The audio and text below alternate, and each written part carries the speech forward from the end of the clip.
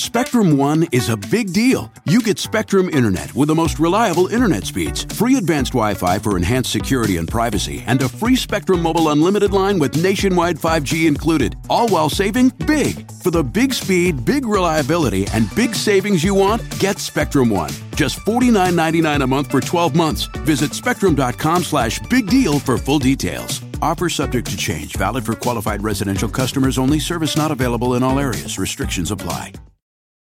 Good evening, everyone. We begin the ReidOut tonight with a major breakthrough in a different type of forever war, the war against COVID-19.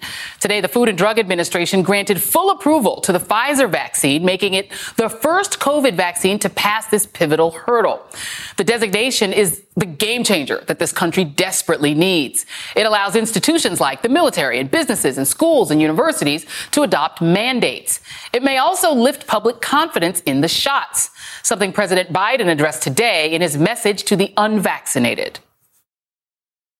If you're one of the millions of Americans who said that they will not get the shot until it has full and final approval of the FDA, it has now happened. The moment you've been waiting for is here. It's time for you to go get your vaccination and get it today. The president also urged businesses to require employees to get vaccinated now that the Pfizer shot is fully approved. It signals a shift from a vaccine push to a vaccine must. And frankly, it couldn't come at a more crucial time. The healthcare system, frankly, is collapsing in parts of the country due to the strain of the unvaccinated. A group of around 75 South Florida doctors staged a walkout today to protest the number of unvaccinated COVID patients flooding into their hospital. Now the anti-vaxxers, they seem to have a thing for death and home remedies, claiming the new COVID cure is livestock dewormer. Yeah, that's right. A drug bought at a feed store meant to prevent parasites in pigs and cows and such, leading to an uptick in calls to poison control. This is a group ingesting medicine for an animal that weighs a ton or more than humans do. So we get it. Talking sense into some of them is tough. But a bigger part of this public health crisis is who some of the unvaccinated are listening to. People with influence, with far reach. People like Phil Valentine, a prominent conservative radio host in Tennessee, where COVID is so bad, the National Guard is supporting hospital staff, and where a third of all new cases are children. Valentine scoffed at the need for vaccines. He wrote on his blog that his chances of dying from COVID were, quote, way less than 1%. He was doing his own research, as they say. But unlike your unvaccinated uncle or neighbor, Valentine broadcast this information over the airwaves. And then Valentine got COVID. And then he announced his diagnosis in July. Less than 2 weeks later, his radio station announced that the host was hospitalized and suffering from COVID pneumonia. By this point, Valentine finally understood his error and urged others to get the vaccine. He said that he was never anti-vaccine, just not pro-vaccine, something that he came to regret. Valentine had promised a speedy return, but he didn't return. And after a month-long battle with COVID, Phil Valentine is now dead. Joining me now is Dr. Chris Pernell, a public health physician, and Mara Gay, a member of the New York Times editorial board. And I have to go to you first, Dr. Pernell, both as a physician and someone who lost your dad, unfortunately, to COVID. When you hear stories about like that of Phil Valentine, and there's another guy, Dick Farrell, another conservative radio host who also died of COVID. His friends and family also at the end said he urged people to get the vaccine. But it was, of course, too late for him, too late for Phil Valentine. When you hear those stories, how does that hit you? Joy, it's heartbreaking. I don't want to see anyone lose their life, especially to something that's preventable at this point. Look, when I lost my father back on April 13, 2020, we weren't here. We didn't have these vaccines available to the public. There was so much we still didn't know about coronavirus. And my father's story does not have to be another person's story. So this not only breaks my heart, but it also puts a fire in my belly to shame on politicians and public officials who are knowingly leading people astray, leading people to death. Let's just make it really frank.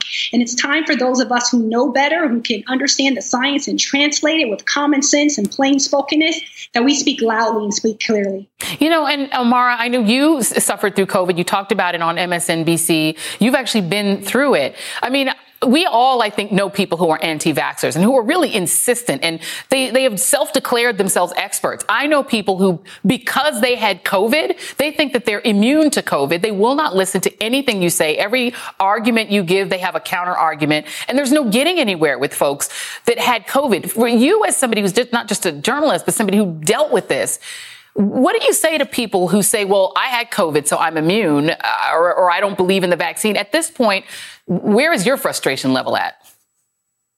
Well, first of all, I just want to say, Dr. Pernell, I'm so sorry for your loss. I know how horrible those months were in April of last year. That's when I got sick. And my heart really goes out to your family. Thank you for speaking publicly about it. I know it's not easy to do. I just want to say, you know, the frustration that I have is pretty much peak frustration, as with the majority of responsible Americans who have taken the steps to get the vaccine to protect themselves, those they love, and those they don't even know. But I think this is really kind of a war that we have to fight on all fronts.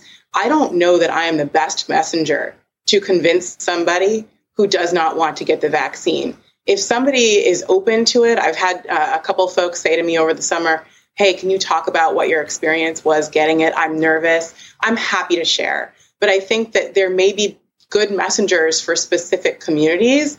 And I think that might be the best push at this point, whether it be a pastor, a friend, a family member. I talked to 2 young men who are working for New York City's Test, Trace, Core initiative, our vaccine initiative this week. And they told me that they had convinced their parents to get the vaccine. And it took days of sitting around the kitchen table to do so. So that's really a successful effort. But this is kind of really labor intensive. I think there may be a portion of the population that we don't reach through anything except for a mandate. So I think it's more than one answer. I think the other thing that's really important to just consider is, on the whole, doctors and the public health infrastructure are just doing Herculean work. But I do think it's really important that they just be transparent at every level about what they know and what they don't know. Because I think from day one, Americans have been told kind of conflicting reports about what the level of risk is as an individual. Oh, you'll be fine if you're healthy and young. Oh, well, maybe not. Is it airborne? Turns out, yes. Initially, we didn't know that. So just being honest and forthright about what it is that we know and what it is that we don't know, that alone can help engender trust. I mean, as a journalist, if we are in possession of public information, we see it as an obligation to report that public information to the public. So I do think that this is a time of fighting this war on all fronts, but also reflection for every corner of society and all of our institutions. What can we be doing better? Well, some of the things we did know, first of all, the president of the United States at the time, he knew it was airborne. He admitted later on, right, called up an author and said, hey, guess what I knew back in last February, that it was airborne. We also knew that it was killing, a good percentage. It's like somebody described it today as Russian roulette. Maybe you'll live. Maybe you'll recover. Maybe you'll get long COVID. Maybe you'll die. And people are playing this Russian roulette, Dr. Pernell, in a way that it is becoming infuriating. I'm with Paul Krugman, who talked about the frustration of those of us who have given up all of our, going outs and all of our everything to do the right thing and do as we're told as the science changed. We're all trying to do the right thing. And there are people who are just insisting on not. I want to give you 2 examples of just what Mara was talking about, messengers and maybe the stories of people. On one hand, Reverend Jesse Jackson. We learned over the weekend that he and his wife, Jackie, both have COVID. He is 79 years old. He's fully vaccinated. He got his vaccine on January 8th. He did a public event. He urged others to get it. We know that his wife, Jacqueline Jackson, is not vaccinated. That was confirmed by longtime family spokesman Frank Watkins. So she's unvaccinated. So that's one household where you have differing vaccine statuses. On the other hand, you have Donald Trump, the guy I just mentioned, who knew how deadly this thing was and didn't tell anybody except Bob Woodward. Here he is today trying to reverse himself on the idea of whether people should get vaccinated. Take a listen. Well, this was this weekend. I believe totally in your freedoms. I do. You got to do what you have to do. But I recommend said, take the vaccines. I did it. It's good. Take the vaccines. But no, that's okay. That's all right. You got your freedoms. But I happen to take the vaccine. If it doesn't work, you'll be the first to know. Booed. Okay. He's lost control of, the asylum at this point. He gets booed for saying take the vaccine, and then he immediately goes, okay, no worries. You're going to send me some more money because I got more texts and I need more cash. So no problem. He backed immediately down. So I felt like if Reverend Jesse Jackson had a testimony to the black community about COVID, having experienced it with he being in one vax status and his wife being another, maybe I could see the community listening to him. Trump can't get those people who are ideologically opposed to getting vaccinated to even listen to him. Your thoughts? Look, as far as it goes for the former president, if you talk out of both sides of your mouth, it's like not saying anything at all. And that's unfortunately, what he has done. So what we need are credible and trustworthy people in various different communities, whether those are black and brown communities, whether those are rural communities or urban communities, whether those are local pastors, whether it's a person in your family. If you've been vaccinated, sharing your story, it's going to be crucial. It's going to be significant for someone who's still on the fence. But I really, my heart goes out to the southern states in particular, where the unvaccinated proportion of the community is just staggering. We need people in those regions, in those groups, those spheres of influence to stand up and to say, you may have heard lies, may have heard distortions, you may have heard disinformation in the past, but people are losing their lives on a daily basis, and it does not have to be that way, Joy. It doesn't. And I mean, you're hearing stories of doctors having to turn away cancer patients because their hospital ICU beds, the beds are full. There are no beds left.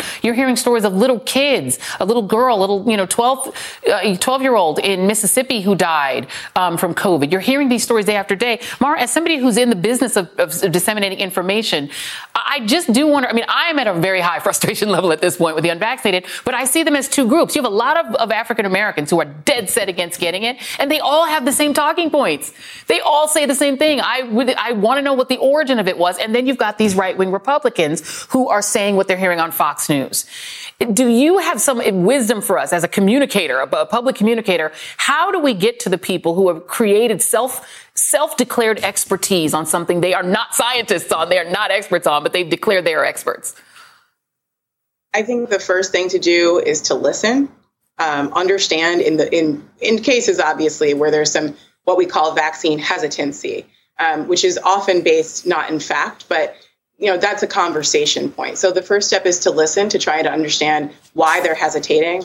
The second step is to find a credible messenger to help them really make the right decision. And then I actually think the third step is cultural pressure. So whether that, again, comes from a pastor, comes from an employer, or comes from your doctor, right? To kind of send messages on multiple fronts that this is something that you need to do, not just for yourself, but for others. One of the most tragic things that I have seen, I've been reading a lot of stories in local newspapers across the country, people saying, I wish that I had taken the vaccine. They're either on their deathbed or they are speaking after the death of a loved one. And I think, not only is that devastating, but we really have to ask ourselves the question, why do we have to wait until somebody we know or us ourselves are affected to care? There has been a massive breakdown in empathy in this country and in responsibility to a community. And so we have a lot of work to do, and it's not going to be the vaccine is really not going to cure that. So I do think mandates are a huge part of the answer. Yes. And that's got to be putting pressure on people too. We have to fight this on all fronts. FOMO is maybe the only thing. You can't go here. You can't go there. You have to show your vax card, or you don't get to work here. It's going to have to be mandates, because I think even doctors, you can't expect them to have endless empathy when people are just not listening to them. It's so frustrating. Dr. Chris Pernell, I want to also echo Mara Gay in giving you the condolences, not only our team, but obviously everyone who watches this show. Thank you so much for speaking out. Mara Gay, always. Thank you so much. Appreciate you both. Okay, much more on the COVID crisis coming up. Hawaii's lieutenant governor, who also happens to be an ER doctor, is trying to protect people from dying of COVID. And for his efforts, he's being attacked, including some really hateful, awful anti-Semitic stuff. He joins me tonight.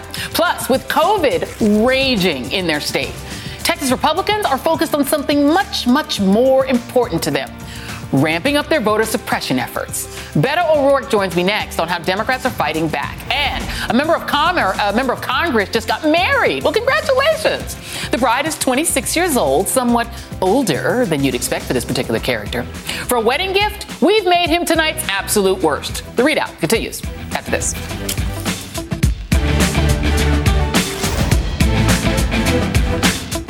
Today and every day, Planned Parenthood is committed to ensuring that everyone has the information and resources they need to make their own decisions about their bodies, including abortion care. Lawmakers who oppose abortion are attacking Planned Parenthood, which means affordable, high-quality, basic health care for more than 2 million people is at stake. The right to control our bodies and get the health care we need has been stolen from us. And now, politicians in nearly every state have introduced bills that would block people from getting the sexual and reproductive care they need. Planned Parenthood believes everyone deserves health care. It's a human right. That's why they fight every day to push for common-sense policies that protect our right to control our own bodies and against policies that interfere with decisions between patients and their doctor. Planned Parenthood needs your support now more than ever. With supporters like you, we can reclaim our rights and protect and expand access to abortion care. Visit PlannedParenthood.org/future. That's PlannedParenthood.org/future. For 38 days, Democratic members of the Texas State House showed the country how to stand up for democracy. Dozens of lawmakers left the state and faced threats of arrest rather than allowing Texas Republicans to pass a blatantly partisan voter suppression bill. Now that the Democrats are back, Republicans are putting that bill on the express track, pushing everything else aside that should matter, like dealing with the deadly rise in COVID in Texas, with children filling up ICU beds, not to mention their crumbling infrastructure. But what seems to be most important to those Republican lawmakers, above all else, is stopping millions of people from voting. No better way to get away with rotten leadership than to make it all but impossible for the people to vote you out. Am I right? The bill could see a vote within days unless Democrats can find another way to block it. And joining me now is Texas State Representative Gina Hinojosa and Beto O'Rourke, former Texas congressman and 2020 presidential candidate. Let me start with you first, Representative Hinojosa. I want to give you just a little bit of just color. This is stuff you already know, but for our viewers, right now in Texas, there's a reporting that the new Texas COVID surge could be worse than anything that's been seen yet. Here's the new spike in cases in July. July 1st, 7-day average, 1,464 new cases. August 22, 7-day average, 1 month later, 17,508 new cases. How many ICU beds remain in the entire state of Texas with 29 million people? That is 347 for 29 million people. The total number of cases in Texas is now north of 3.4 million, and the total number of deaths is 55,522. That's like some countries. Yet, your state legislature, here is their list of agenda items for their special session. This is what they find important. Overhauling bail to make it harder for people arrested to bond out of jail without any cash. Election changes, which they're calling election integrity, meaning making it hard to vote. Border security, extra funding for law enforcement. Social media censorship, going after Facebook. Legislative branch funding for themselves. Family violence prevention, don't know what that means. Limiting access to school sports teams for transgender students, lest some little trans girl try to play soccer. Abortion-inducing drugs, banning getting them through the mail, and then other payments for retired Texas teachers, but meanwhile, Texas teachers who are still teaching are facing COVID, and, of course, critical race theory. Your thoughts? Well, because it wasn't enough that we passed a critical race theory bill that banned critical race theory once before. We have to do it again in a special session. It's all ridiculous. It's all Republican red meat for Greg Abbott, our governor's primary. And it's all a shame because, to your point, we should be focused on the health and safety of Texans. Instead, what we see our state doing is taking power away from local governments, from our local school districts, and trying to limit their ability to keep our communities safe.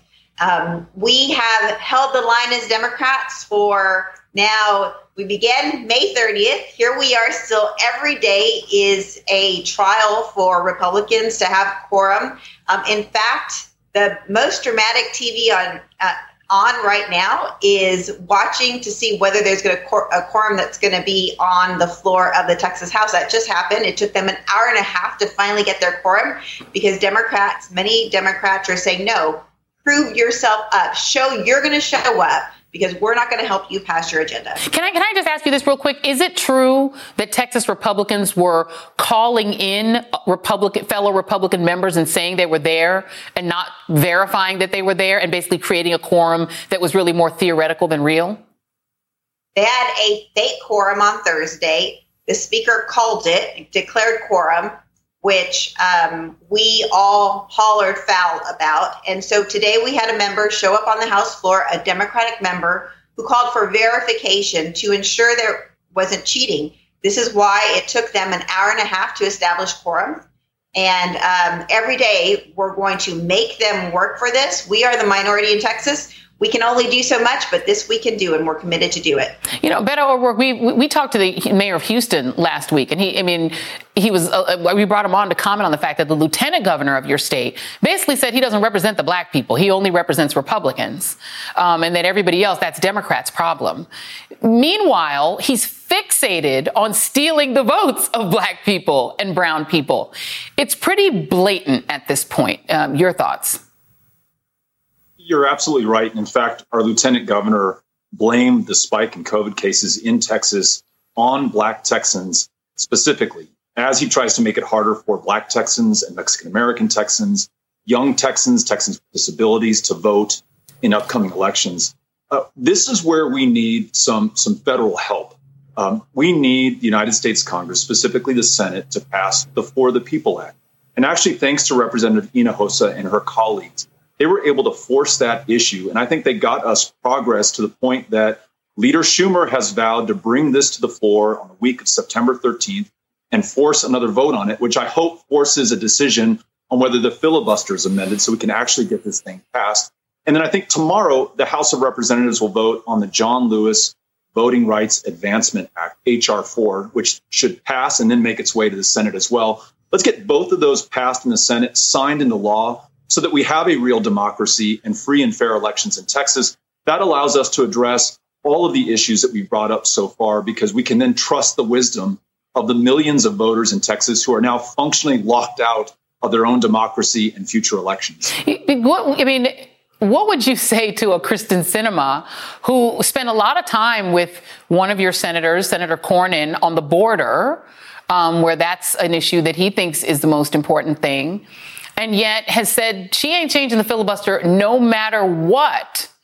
How do you convince Beltway Democrats, D.C. Democrats, that this is important enough for them to change the procedures on? I think that's up to all of us. And I really think that our public pressure should be focused on President Biden. My takeaway from the 65 Voting Rights Act is when President Johnson said he just didn't have the power to compel recalcitrant senators and congressmen from the South. The people of this country put the pressure on him to help them find that power to get it done. That's what we all have to do with President Biden. And again, Representative Hinojosa and her colleagues did that. They forced this issue onto the public agenda, and they forced the president to respond to that. We need to keep that pressure up until this thing gets passed, because if we don't, it's unfortunately going to get much worse in Texas. This god-awful agenda that you just described in the special session, you'll see something like that in the next special session, in the next regular session, and we will lose the ability to freely decide who represents us in these important positions of public trust. So, Mr. President, please get the For the People Act and John Lewis Voting Rights Advancement Act passed as quickly as you can. Yeah, and I'll give you the last word on this, Representative Hinojosa. I mean, the people forget that the 1963 march was not a march to support John F. Kennedy. It was a march on John F. Kennedy, demanding that he pass the original, Civil Rights Act. And he had to be pushed to do that. And that anniversary is coming up this weekend on the 28th to force there to be a Civil Rights Act. Last word to you. How do you convince people like Manchin, like Sinema, like the other 8 who just won't admit it, but they're also on their side on the filibuster, that this is job one for them to pass these bills? Well, Republicans seem to understand very well that this is their number one job. That's why they keep bringing us back to get this job done. So I'm not understanding why we don't understand. This is a foundational right, just like in 1965, Beto is right. We need Washington to help us in these states where they're silencing our people and really robbing us of our democracy. Yeah, good luck to y'all, D.C. Democrats getting reelected if the laws say that the Republicans can just change the votes around after you win and say that you lost. I don't know how you think you're going to organize around that. I don't get it. Texas State Representative Gina Hinojosa, Beto O'Rourke, thank you all for staying in the fight. And still ahead, the Keystone Cops outfit known as the Cyber Ninjas has turned over the results of their partisan vote fraud to Arizona Republicans, of course. And of course, nobody in their right minds will take this seriously, but that does leave a lot of wiggle room on the far right. We'll be right back.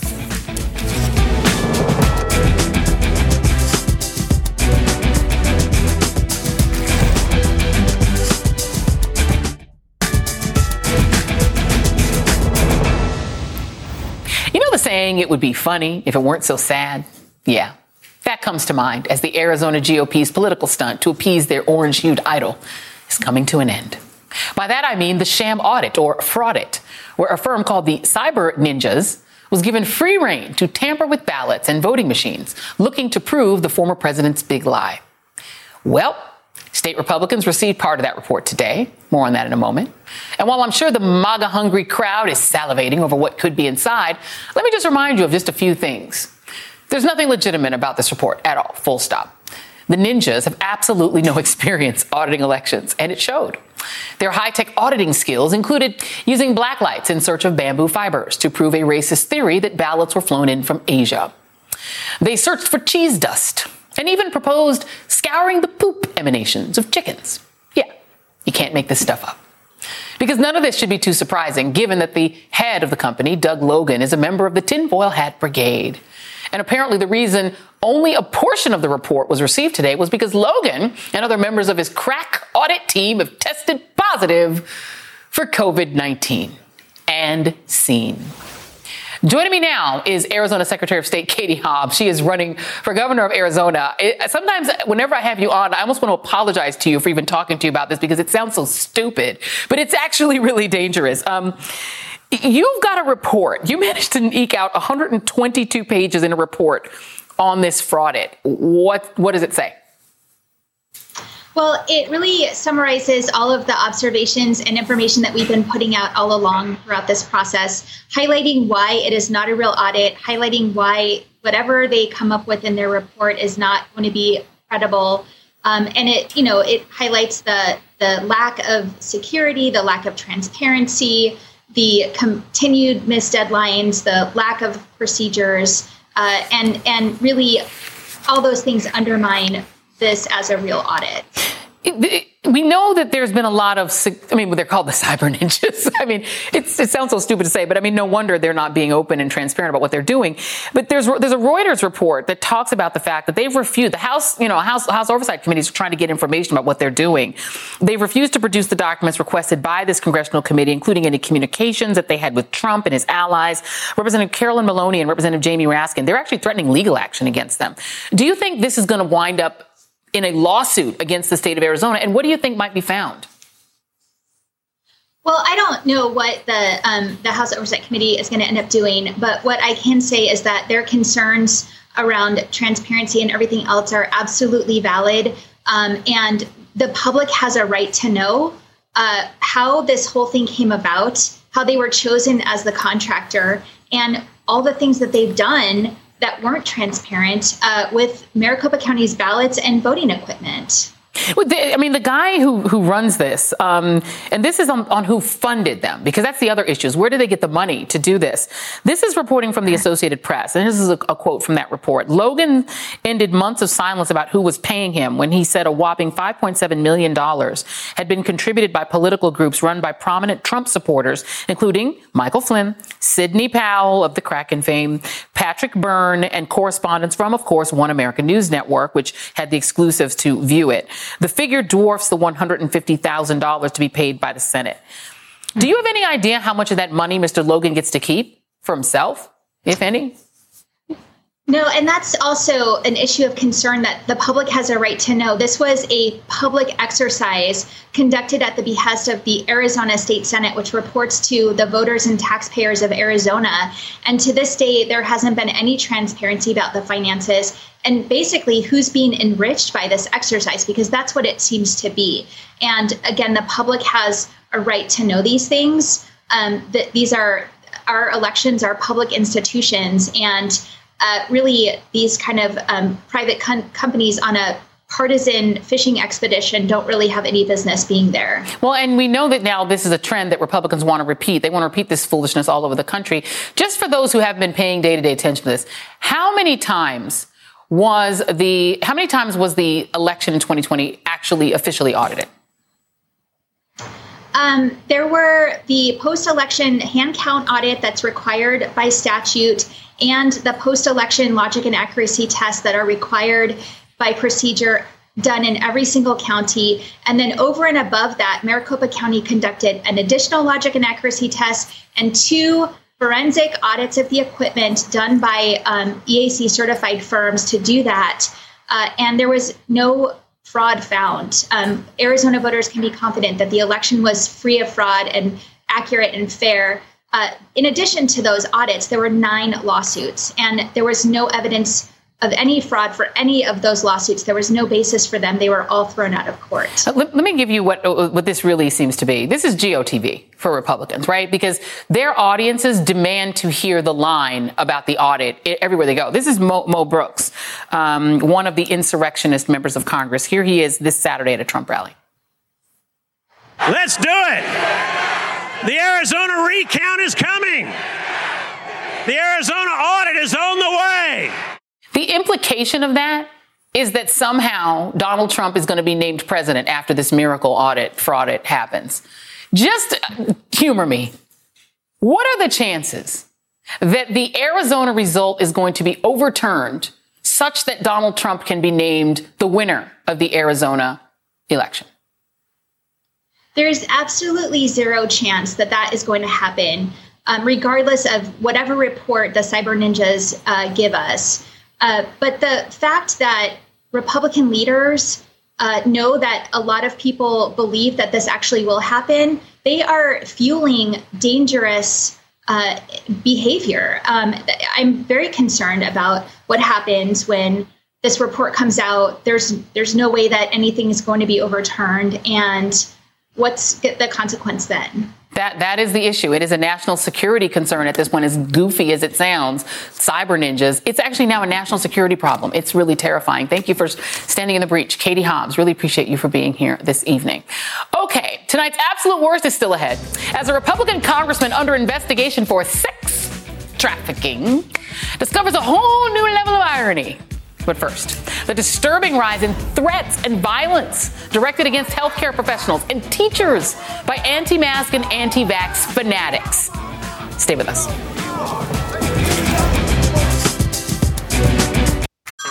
Hey everyone, it's Ted from Consumer Cellular, the guy in the orange sweater, and this is your wake-up call. If you're paying too much for wireless service, you don't have to keep having that nightmare. Consumer Cellular has the same fast, reliable coverage as the leading carriers for less. And for a limited time, new customers receive their second month free when they sign up and use promo code MONTHFREE by May 31st. So why keep spending more than you have to? Seriously, wake up and call 1-888-FREEDOM or visit consumercellular.com. Taxes, fees, and other third-party charges will apply. See website for additional details.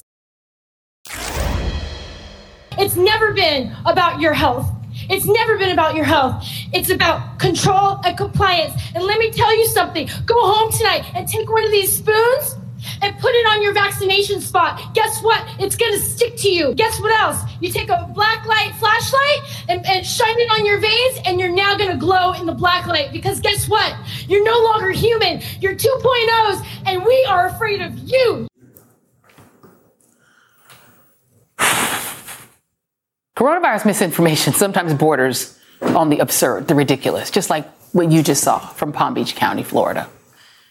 But it's also downright dangerous, not just because it's literally killing people who won't get vaccinated, but because it's led to a toxic, violent atmosphere. As a recent AP article pointed out, mask and vaccine conflicts have descended into violence and harassment. On the very first day of school in Northern California, a parent punched a teacher in the face over a mask dispute. In Texas, a parent ripped a mask off a teacher during a Meet the Teacher event. And at a Missouri Walmart, a man threatened pharmacists with execution if they continue to administer COVID-19 vaccines.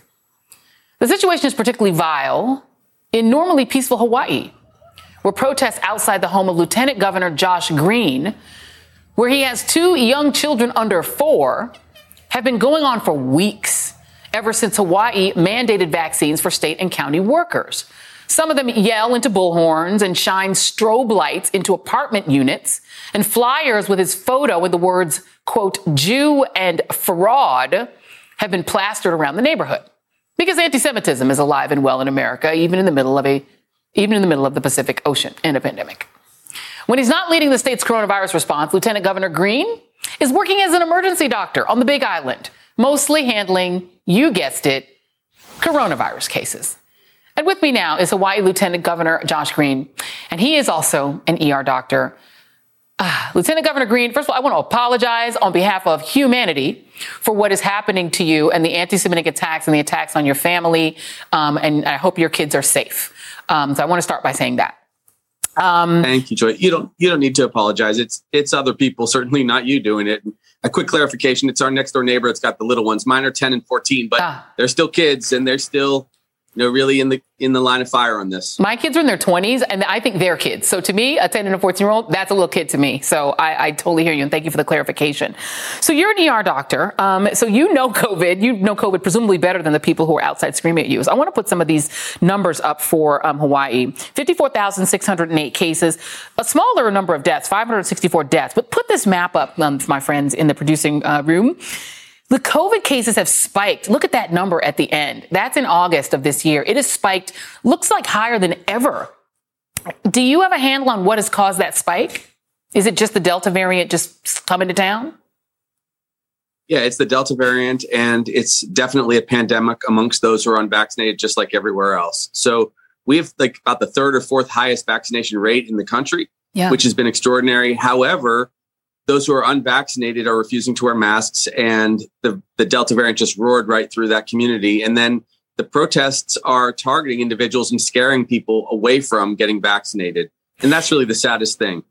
It is infuriating to me both that people are willing. First of all, it's silly that people are willing to risk their own lives, but the extent to which these anti-vaxxers and anti-maskers demand that we risk our lives too, that everyone risk their life, that everyone take off their mask, that everyone do what they say, to me is the most mind-boggling thing. When you're treating COVID patients on the Big Island, where you're an ER doctor, is anyone there demanding that you take off your mask when you treat them? No, not there. Everyone in the hospital that I'm caring for is now, they're unvaccinated when they have COVID in the hospital, and they're usually very tearful because they realize they could have prevented it. I have not had a single patient yet who has been vaccinated. So all of my COVID patients have been unvaccinated, and they all are beside themselves because they know now that they could die because they could have done the one simple thing, which was to get vaccinated. So usually it's just a lot of remorse, and our heart breaks for them. It's a big problem. And then there's a secondary problem to that, too, which is because those who have not gotten vaccinated have filled up the hospitals across our state. I was taking care the other day of a gentleman, not COVID positive, who's fully vaccinated. He had a huge heart attack, and I was unable to find a bed for him to transfer to get the cardiology care he needed because all of our ICU beds were filled. So the health of other people who have gotten vaccinated, who have done the right thing, is now compromised. And I think that's happening all over the place also. We've seen those reports elsewhere, right? That people who have other illnesses, heart attacks, strokes, et cetera, can't get a bed because of the COVID patients. We've also heard these calls to the poison hotline to the point where, because people are trying to make your own ivermectin by going to the feed hospital and ingesting that, to the point where the FDA had to put out a sign saying, you're not a cow. Come on, wake up. You're not a cow. Don't take these drugs. Have you had any of those patients come in who've taken these outre methods of self-healing in their mind? I haven't had anyone with a toxic overdose of ivermectin, which is a medicine for worms, not for COVID. But I have had even educated people who watch too much of the wrong news and who watch feeds on social media yell at me for not prescribing ivermectin or other treatments that don't work. So it's really sad because, once again, people who should be getting the right information, who should be capable of doing the right things and making the right decisions to not catch COVID, are now completely confused because of the rhetoric that's become political. Look, I don't mind if people express different opinions. Of course, we should. Even the protest, I completely support freedom of speech, the right to protest nonviolently. But when you start going down that road, it terrorizes a lot of other people and it gives people just wrong ideas. Yeah. At the end, it's going to be science, not some kind of science fiction that stops this pandemic. And if those people who are outside of your apartment scaring your kids and your neighbors' kids, if they get COVID, they're going to expect you to cure them. And my question to you on that same line, have you ever had a patient say to you, I don't know what's in Remdesivir. I don't know what's in monoclonal antibodies. Do not give me that when I have COVID. No, it's just the opposite, actually. Once people are in the hospital, they, of course, like any other patient, are desperate and they want the right care from a physician.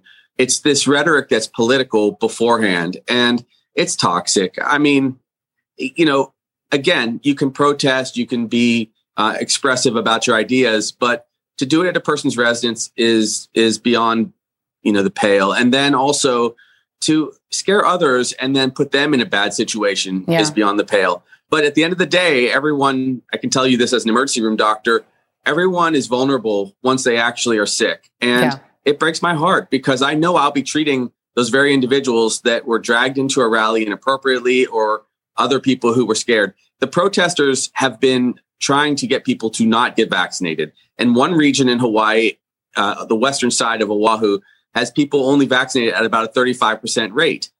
That rate is so low that the surge in Ewa, in the Waianae area, has meant that one of our hospitals was overwhelmed and they had to go into an emergency state. And we had nowhere to put patients that were catching COVID.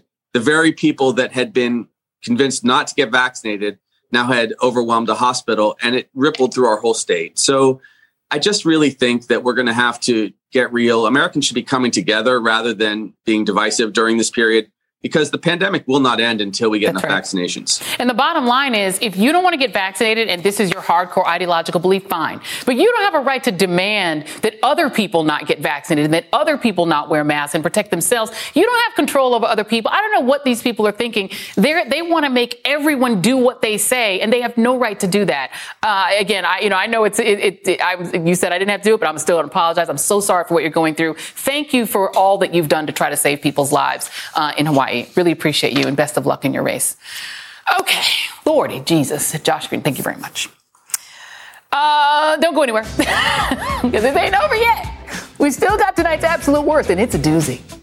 As a Republican politician whose picture should appear next to the Urban Dictionary entry on failing upward accuses a highly accomplished U.S. Army general of being stupid. Stick around.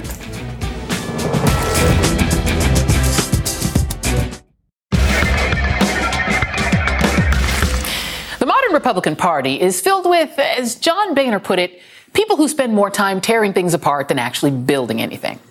The poster children for those feckless politicians are Representatives Margie Q. Green and Matt Gaetz. Last week, those two bottom feeders took their national Bonnie and Clyde liars tour to Iowa, where Gaetz said that the nation's first black defense secretary, Lloyd Austin, quote, might be the stupidest person to have ever served in a presidential cabinet in America's history. And just for the record, Rick Perry was Secretary of Energy in the Trump administration. Need I say more? But I digress. And I will say more. Because the guy leading that cabinet, Orange Jabba in Bedminster, isn't exactly the sharpest tool in the shed. I mean, he did suggest injecting disinfectant into your veins to cure COVID and asked if we could fire nukes into hurricanes. But again, I digress. Defense Secretary Austin is a highly decorated general. He graduated from West Point. He earned a Master of Arts from Auburn University, a Master of Business from Webster University, and served as the Chief of Staff of the United States Central Command, among many other things. For comparison, Marjorie's legislative accomplishments are nil because she spends most of her time spewing venom, some of it anti-Semitic and Islamophobic. Oh, and she's also busy endorsing the execution of fellow Americans who just happen to be Democrats. And the space laser thing.